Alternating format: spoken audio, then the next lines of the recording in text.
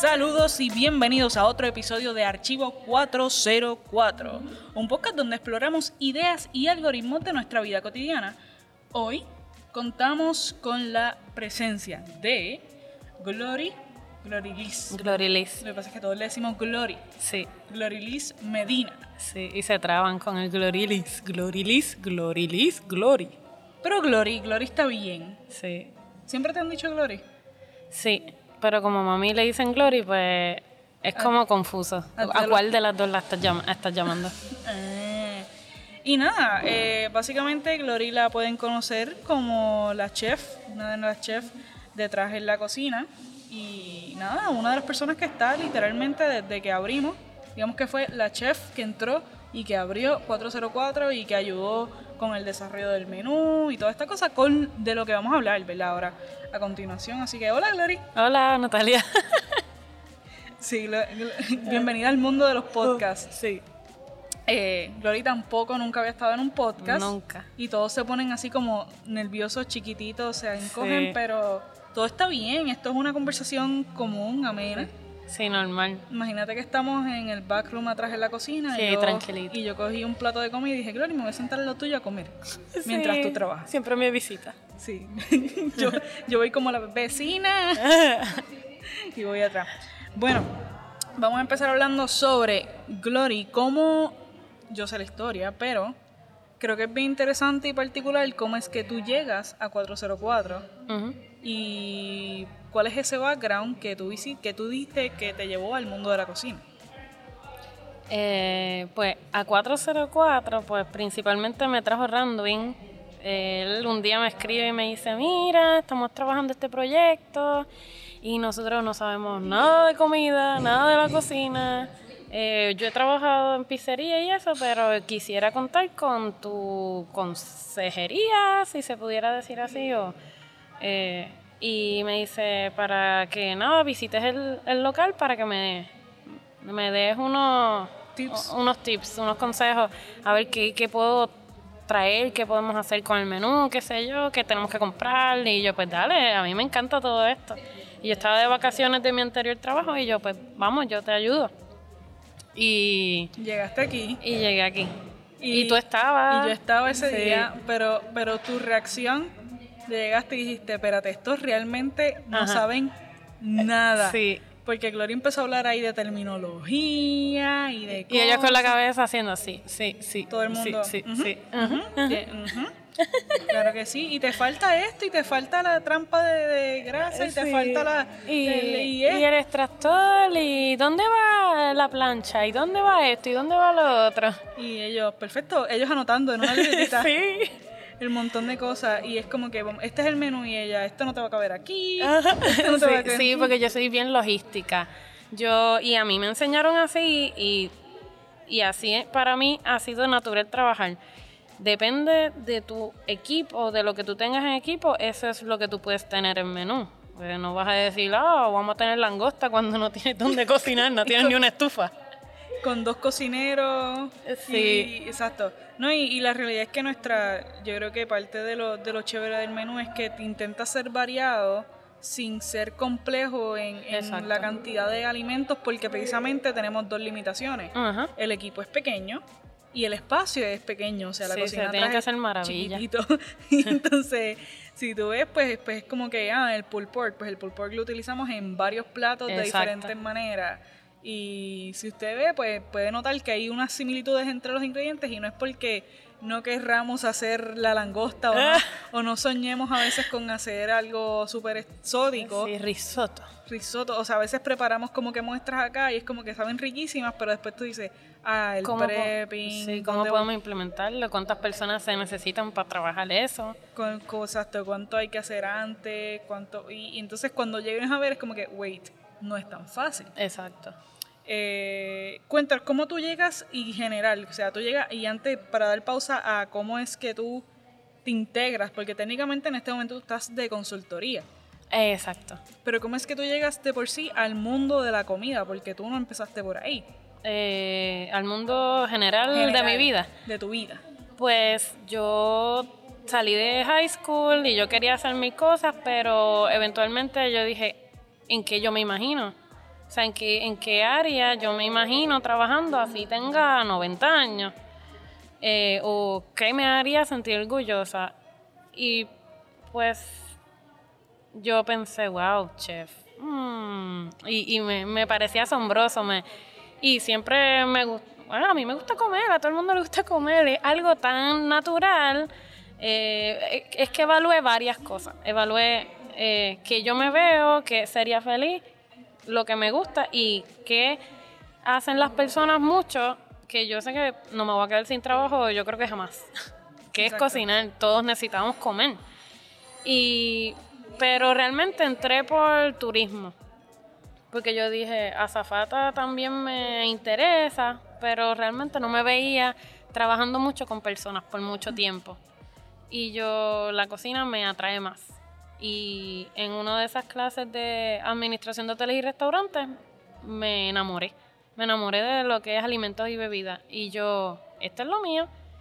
Y yo decía, me encantaría trabajar en esto y ver la cara de las personas cuando prueban un plato y hacen, wow, qué rico. Y Eso a mí me llena, ver que la persona se está disfrutando lo que yo hago y yo lo hago con tanto amor para que llegue allá y yo saber que les gustó. Eso me llena. Sí, eso es bien gratificante Sí. y lo puedo experimentar con el mismo café, como que cuando tú te dedicas, que te salió el latte art bien bonito, o tú lo hiciste, o tú te dedicaste y tomaste un poquito más de tiempo y le hiciste un diseño diferente y la persona lo nota. Y lo aprecia. Y lo aprecia, es como que mira, y eso es yo creo que eso es una de las partes más chéveres de la experiencia. Tú a veces estás bien cansado con 20.000 platos o con 20.000 listas de café y el ver que la otra persona lo disfruta. Exacto. Como que, okay, todo está bien. Sí, puedes estar lo más estresado posible, pero sabes que todo está corriendo. Vale la pena el sacrificio que estás haciendo. Te pagan, claro, pero uno se estresa un poquito. Sí. A mí me gusta que a veces tú hablas de tus experiencias en fine dining. ¿Cómo fue esa experiencia de entrar, como que tú llegas y de momento es como que, esto es un restaurante fine dining, y cómo es esa vida, o sea, esa experiencia, porque tienes es mucho más estricto. Sí, es más, yo digo que es hardcore, porque yo nunca he trabajado para una cadena de comida. Exacto, X, al por mayor, exacto. Nunca me ha gustado porque eres un número más. Pues siempre he buscado experiencias que me hagan crecer como cocinera y pues nada, que yo aprenda. Pues es mucho más creativo, trabajas con productos frescos, mayormente todo es desde cero. Pues nada, cuando yo estudié cocina, pues ya yo tenía esa mentalidad de que eso era lo que yo quería. Que yo no quería trabajar para cosas al por mayor, sino que buscar el mejor restaurante de Viejo San Juan o el mejor restaurante de esa área, porque era lo más cerca y lo más que yo escuchaba, como que los renombres. Yo quiero trabajar para ese restaurante cuando yo me gradué. Y lo llegué a trabajar en el restaurante que yo quería. Pero pues al fin y al cabo pues, me di cuenta que no era 100% feliz en ese ámbito. Me gusta, sí, pero es hardcore. Y yo creo que, exacto, yo creo que, y por ahí voy con el hecho de hablar como que tú tenías esa meta de llegar al fine dining, llegas al fine dining y te das cuenta que no te llena. Exacto. Y es como que, ¿y ahora qué? Exacto. Yo, wow, ya estudié. Y eso es algo porque, imagínate, todo el mundo trabaja para como que el trabajo de sus sueños, o sí, yo quiero llegar allá. Y tú llegaste allá y cuando te llegaste allá te diste cuenta que... ¿Y ahora qué? No es lo que yo pensaba, o ya me cansé, o es agotador, porque es agotador. Sí, es como dicen, been there, done that, como que ya estuve allí, lo hice, y ahora qué. Claro, y habían un montón de factores alrededor de trabajar. Exacto. O sea, Viejo San Juan, parking. Sí, gastos, saliendo de San Lorenzo. Yo gastaba alrededor de $22 diarios ir a trabajar. Yo pagaba por trabajar. Ponte. Exacto. Porque entonces tú ibas, cogías hasta el tráfico, un montón de factores, más el trajín de que es bien detallado y toda la cosa. Sí, pero me gustaba lo que hacía, pero lo que era alrededor de eso, pues, y entonces no en todos los lugares tienes ese mismo compañerismo. Estuve en restaurantes familia, que yo todavía es la hora que los considero como familia, pero hay otros que yo de verdad ni paso por el frente porque no era el mejor ambiente laboral.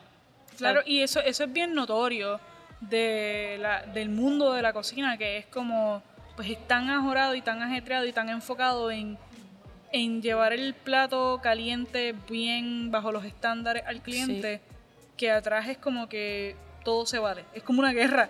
Yo lo veo, es como que yo a veces veo como que series, películas o shows sobre cocina y es como, pues es que atrás es una guerra en donde lo importante es que salga el plato. Exacto. Make it happen. A mí me decían eso, make it happen. No importa que no llegó, el distribuidor no lo trajo. No me importa, make it happen. ¿Tienes que ir a Ponce? Vaya a Ponce. Pero eso tiene que salir. No podemos estar, un término, 86, que eso es que no hay, no hay algo o hay poquito. Se acabó tal cosa, ¿no? Hazlo, haz que suceda. ¿Y tú qué hacías en esa situación? Yo me iba así fuera corriendo al supermercado o a cualquier tienda o antes de mi turno buscaba lo que tenía que buscar. ¿Y cómo tú mantenías, tú mantenías una comunicación con el que estaba antes para entonces saber qué te iba a faltar? Sí, exacto, pero en muchos restaurantes tú eres el único de esa estación. Eso se divide en varias estaciones. En muchos restaurantes tienes compañeros de estación, pero estuve en muchos que yo era la única. Y yo hacía un inventario el día antes. Te tocaba a ti nada más. Ajá. Yo hacía el inventario el día antes, me falta esto, y antes de llegar el turno yo llegaba con todo, para no tener que volver a salir porque perdía tiempo y ya a una hora yo tenía que tener todo ready. Y era la única, no cogía break tampoco. ¿Ir al baño? ¿Qué es eso? Sí, no, y entonces, y de ahí volvemos a que tú estabas pasando por esta situación que está totalmente independiente y de momento llega 404 a tu vida de la manera más random del mundo. Sí. Con dos personas que no saben nada de cocina. Sí. Con literalmente lo opuesto, absolutamente opuesto a toda tu experiencia laboral, porque es como que sí, no somos una cadena, pero tampoco sabemos, no tenemos un conocimiento de fine dining. Sí se encargaron de que los productos sean dentro de lo posible, como que somos sencillos, pero te vamos a traer la mejor calidad de esos productos. Siempre buscaron a través de los distribuidores, pues, que si es jamón de pavo, pues que sea el mejor jamón de pavo. Que y no ser más de lo mismo también. Exacto, que si vamos a comprar panes, pues que entonces que traten de ser diferentes, que no sea panes. Un pan especial o algo así, que sea un pan un poquito más que, ¿verdad? Sí, valor añadido en cada cosa, como que pues sencillo, pero con un valor añadido bien bueno. Sí, verificar, y ese día que estábamos, verificamos hasta el menú, como que esto, ¿qué tú crees? Y yo, eso está bueno. Y eventualmente ellos me dijeron, oye, ¿y qué tal si vienes a trabajar para acá?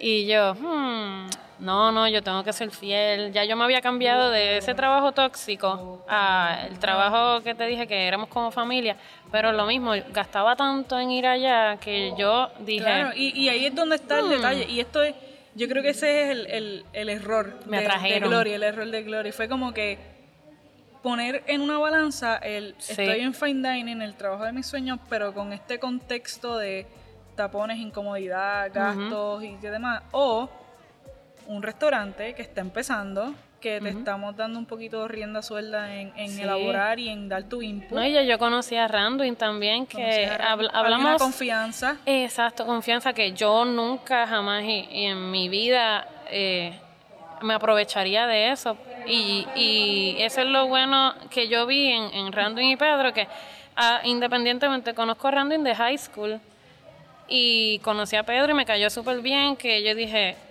wow, esta gente primero me van a dar el respeto que todo humano necesita, porque no importa que tú seas mi jefe, pero tú no me puedes faltar el respeto ni insultarme, lo cual una vez me sucedió en otro trabajo. Así es la cosa a veces. Y yo dije, cerca, puedo compartir más con mi esposo, que eso era algo que yo llegaba a las tantas de la noche, los tapones y todo eso. Tú tienes que poner esa... para mí felicidad es eso, balancear todas esas cosas. Y ahí está el detalle, que tal vez incluso tu sueldo era menos que el de una cocina fine dining, pero cuando menos propina, o sea, hay un montón de factores que son menos, que uno diría, pues estoy perdiendo, pero ahí está el detalle del valor añadido de pues tengo una flexibilidad en mi vida, puedo dedicarme a otras cosas. Exacto. Sí, esto fue un nuevo comienzo para mí, un borrón y cuenta nueva en el lugar perfecto. Y fue interesante porque entonces tú antes tenías como que todas estas, digamos, comodidades que te permitían, o decir, como que acceso a estas herramientas de una cocina pues con más experiencia, con más budget para menú, con más espacio, con más... Entonces, tú te ves que entonces tienes una limitación enorme, que es como que, pues hacemos la cocina más pequeña, menos acceso a herramientas y menos variedad de platos. Sí, pero eso conforma un reto bonito. Y ahí está el detalle. Sí. Que fue como que todo esto es como que, wait, esto es un challenge, pero es como entonces nosotros sacamos provecho de esta simplicidad y lo hacemos que funcione el plateo.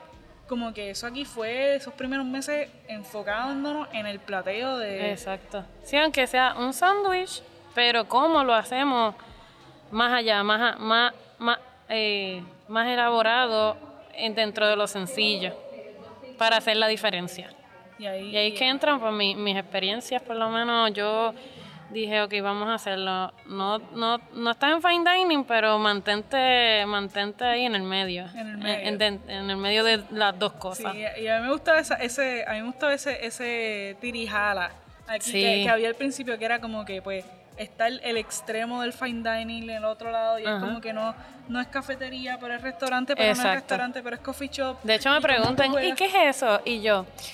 es 404. Sí, tenemos nuestra propia categoría. Esto corre como quiere correr y funciona. Y no lo vamos a cambiar. Sí. Y funciona. Sí. Y nada, de ahí aquí comienza a verse un lado tuyo diferente, que son los dibujos. Sí. Que entonces lo empiezas a retomar. Y creo que está chévere, podemos subir un par de dibujitos a Coffee. ¿Cuál era la página? I'm Lorish _MC.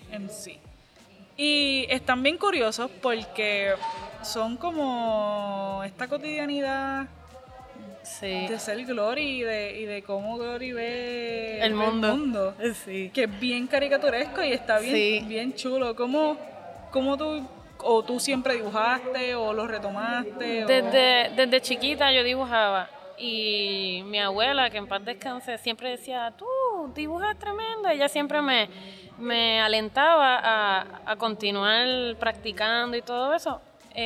Yo tengo un tío que también falleció, él era pintor, que él ya estaba como que en la familia, mi papá dibujaba y pues ahí yo seguía practicando desde chiquita. Y en la escuela superior, pues entré a lo vocacional, la arte comercial. Que ahí, pues, yo me di cuenta que yo no quería ser artista gráfico, solo quería dibujar lo que... Cuando te diera la gana. Exacto. No que me obligaran, no que tienes que dibujar esto o hazme tal dibujo. No puedo. Es cuando... exacto. Viene la musa y o veo una persona, yo a veces veo personas y digo... Esta persona es buena para dibujar, esto sería una caricatura. O sea, hay personas que su cara, para mí, es como que me explota el cerebro y yo, wow, esta persona es una caricatura y yo tengo que dibujarla. Es como que siento la necesidad de dibujarla. O esta situación, ¡pum!, la dibujo. Y eso está chévere, lo de las situaciones, porque yo creo que como que la situación parece ser bien compleja, pero tú con una frasecita o un diálogo por el lado, es como que la compactas de una manera que es como... Es plasmarla y como que llevarla a algo bien pequeño. Pero... No, y es también Lo que pasa tras bastidores en muchas situaciones, por ejemplo, clientes difíciles, pues tú ves la parte al frente. Un cliente difícil se está quejando, pero me gusta plasmar la parte de atrás, la cocina, lo que no ve. Lo que nadie ve, que es como que, ¡acho! Sí, el caos o un rush, como que tú ves al frente que están saliendo los platos, pero tú no ves atrás el fuego así cayendo. Ajá, o qué sé yo, que tengo un dibujo que es, qué sé yo, alguien me habla y me distraigo y se quema. Sí. Se quema lo que estoy cocinando. Eso te ha pasado frente a mí varias veces. Sí, es como que, tengo que dejar de hablar. Sí, y eso está súper cool. Y entonces, ¿cómo tú has ido llevando este proyecto? Aquí hubo una vez que pues dibujaste a todo el equipo. Sí. Y se volvió algo como una pieza de aquí. Sí. Tuvo, yo creo que casi un año o más. Sí, un año y medio por ahí. Un año y medio que Glory en una empezó a dibujar a todo el equipo entre cantitos que no salía comida. Ajá. O breakecitos que tenía y dibujaba poco a poco a todo. A cada uno del equipo. A cada uno del equipo. Y era bien curioso porque llegaba alguien nuevo a 404 y había que añadirlo. Sí. Y alguien se iba y había que eventualmente borrarlo. Y me daba mucha tristeza borrarla. Era como... borrarlo. Yo, déjalo un ratito más. No quiero borrarlo de mi vida.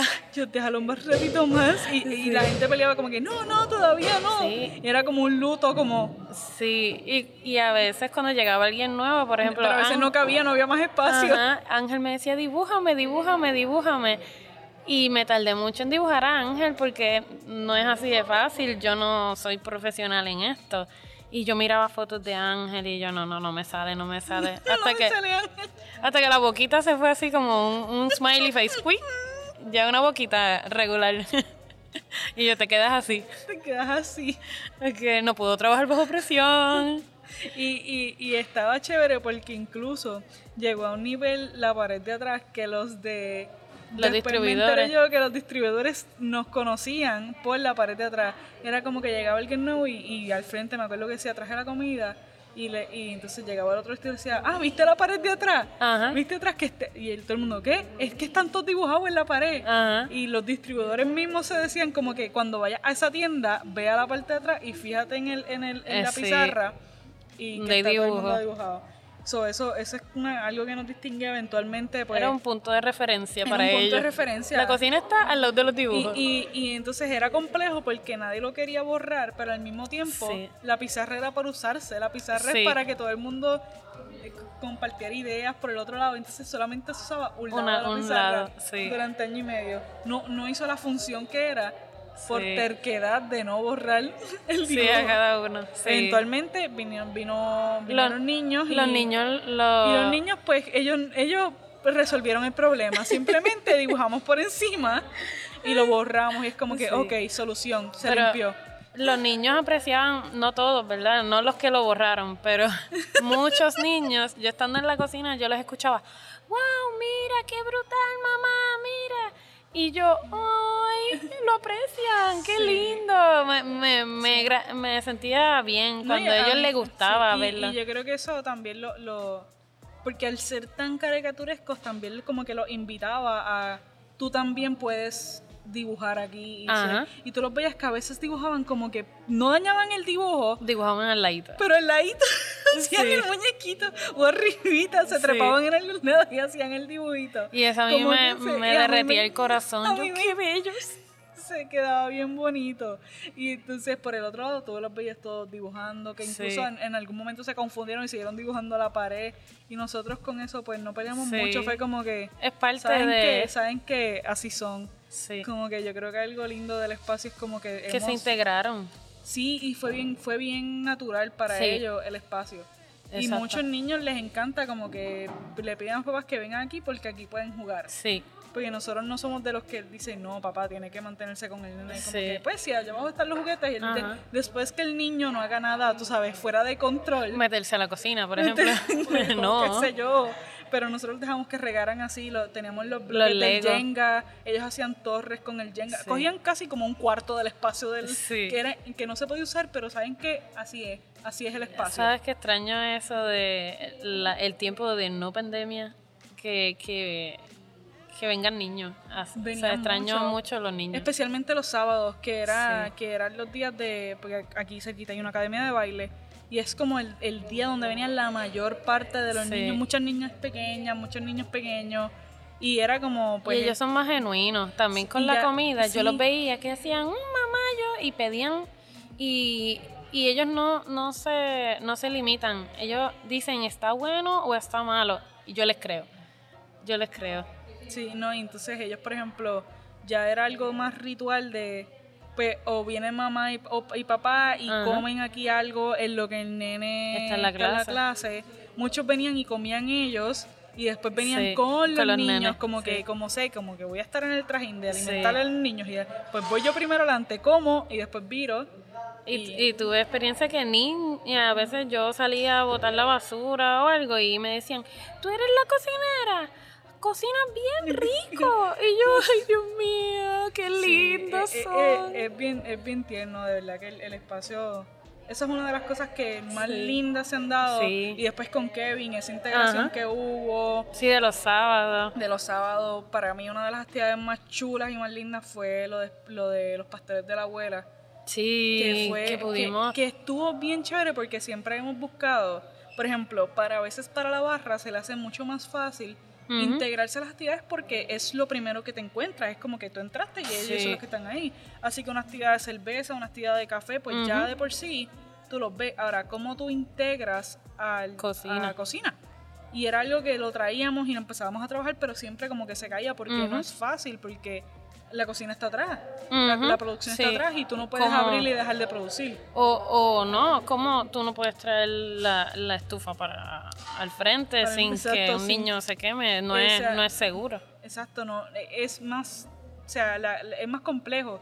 Y entonces a través de Kevin se te hace el acercamiento era un cuento que se llamaba Los pasteles de la abuela, que trataba de una niña que tenía la experiencia con su abuela de preparar pasteles de Navidad. Sí. Era Navidad. Entonces como que todo el mundo se motivó aquí, todo el mundo como todos. Que esta es la mejor idea del mundo. Kevin hizo hasta como la casita, los calderos, el fogón. Sí, las matas de plátano. Y entonces tú te dedicaste a hacer los pasteles. O sea, Glory hizo masa de pastel. En esa fue mi suegra. Fue tu suegra, pero trajiste la porción. Sí, para cada uno. Y entonces trajo la porción de las hojas cortadas. Sí, todos los ingredientes. Todos los ingredientes aparte. Sí. Entonces fue como todo el mundo tuvo que meter mano porque aquí ni los papás podían con la situación. Era como que pusimos una mesa y los nenes, y como entonces los nenes doblaban su pastelito, lo enrollaban y se lo llevaban para consumirlo. Sí. Y fue bien lindo, fue como que en el momento, hubo un momento sereno de que se leyó el cuento, se explicó la actividad y todo el mundo... Fue una actividad bien gratificante porque a mí me encanta trabajar con niños y ellos se portaron tan bien y aprendieron, o sea, se veía que estaban aprendiendo y fue muy, muy bonito. Eso fue un trueno, by the way. Sí. Fue un súper trueno. Sí. Pero nada, de aquí hablamos de los proyectos, del dibujo, de cómo llegas a 404 y ahora... Ya eventualmente tú vas desarrollando en qué yo quiero hacer como mi proyecto, como mi cosa de aquí al futuro. Y empezaste con tu proyecto de hornear dulces y demás. De Cookie Bake Shop. Cookie Bake Shop. Break Shop. El break de la galleta. Porque empezó por galletita. Sí, tómate un breakcito para comerte una galletita. Sí. Empezó por galletitas, eran de avena, mantequilla de maní y chispas de chocolate. Riquísimas. Yo estoy bien jugueada con eso que sí. Y nada. Yo las horneé primero para mí. Exacto, y dijiste, Ajá, es que estaban tan ricas y pero es que esto tengo que compartirlo con el mundo. Yo no me puedo quedar con esto para mí sola. Y nada, ¿cómo tú entonces decides como que entrar ahí o hacer ese proyectito? Yo anteriormente, a mí la repostería me da placer hacerlo. O sea, yo cocino y me gusta lo que hago. ¿Qué te gusta hacer en la repostería? Sí, porque es tan bonito, tan chulito, así como que es hermoso. Y pues a veces lo hago por hobby. Y yo dije, ¿qué tal si lo vendo? Si esto sabe rico, tengo que compartirlo. Y pues empecé con un proyecto hace como para el 2013, la pequeña repostería urbana, pero no se me dio porque todo lo que hacía era bizcocho. Y solo bizcocho como que no me estaba gustando solo hacer eso. Sí, porque ya tenías como que mangado la base y el frosting. Y Ajá. era como que... Sí, era como tan sencillo, pero algo que tú puedes comprar. Y sí, mucha gente lo hace y lo hace bien tremendo, pero no me llenaba hacer solo bizcocho. Y lo dejé por un tiempo. Y lo retomé ahora con lo de las galletas, porque tú sí ves bizcocho en todos lados, pero galletas como que en el supermercado. O sea, como que, pues dije, pues voy a hacer como una línea de galletas.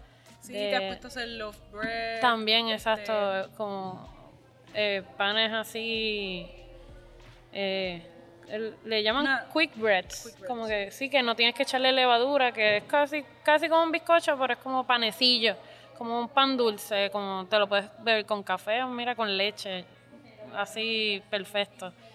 Y así los banana breads, que sí de zanahoria. Ahora estoy con uno de frutos secos, con así aroma a china, mandarina.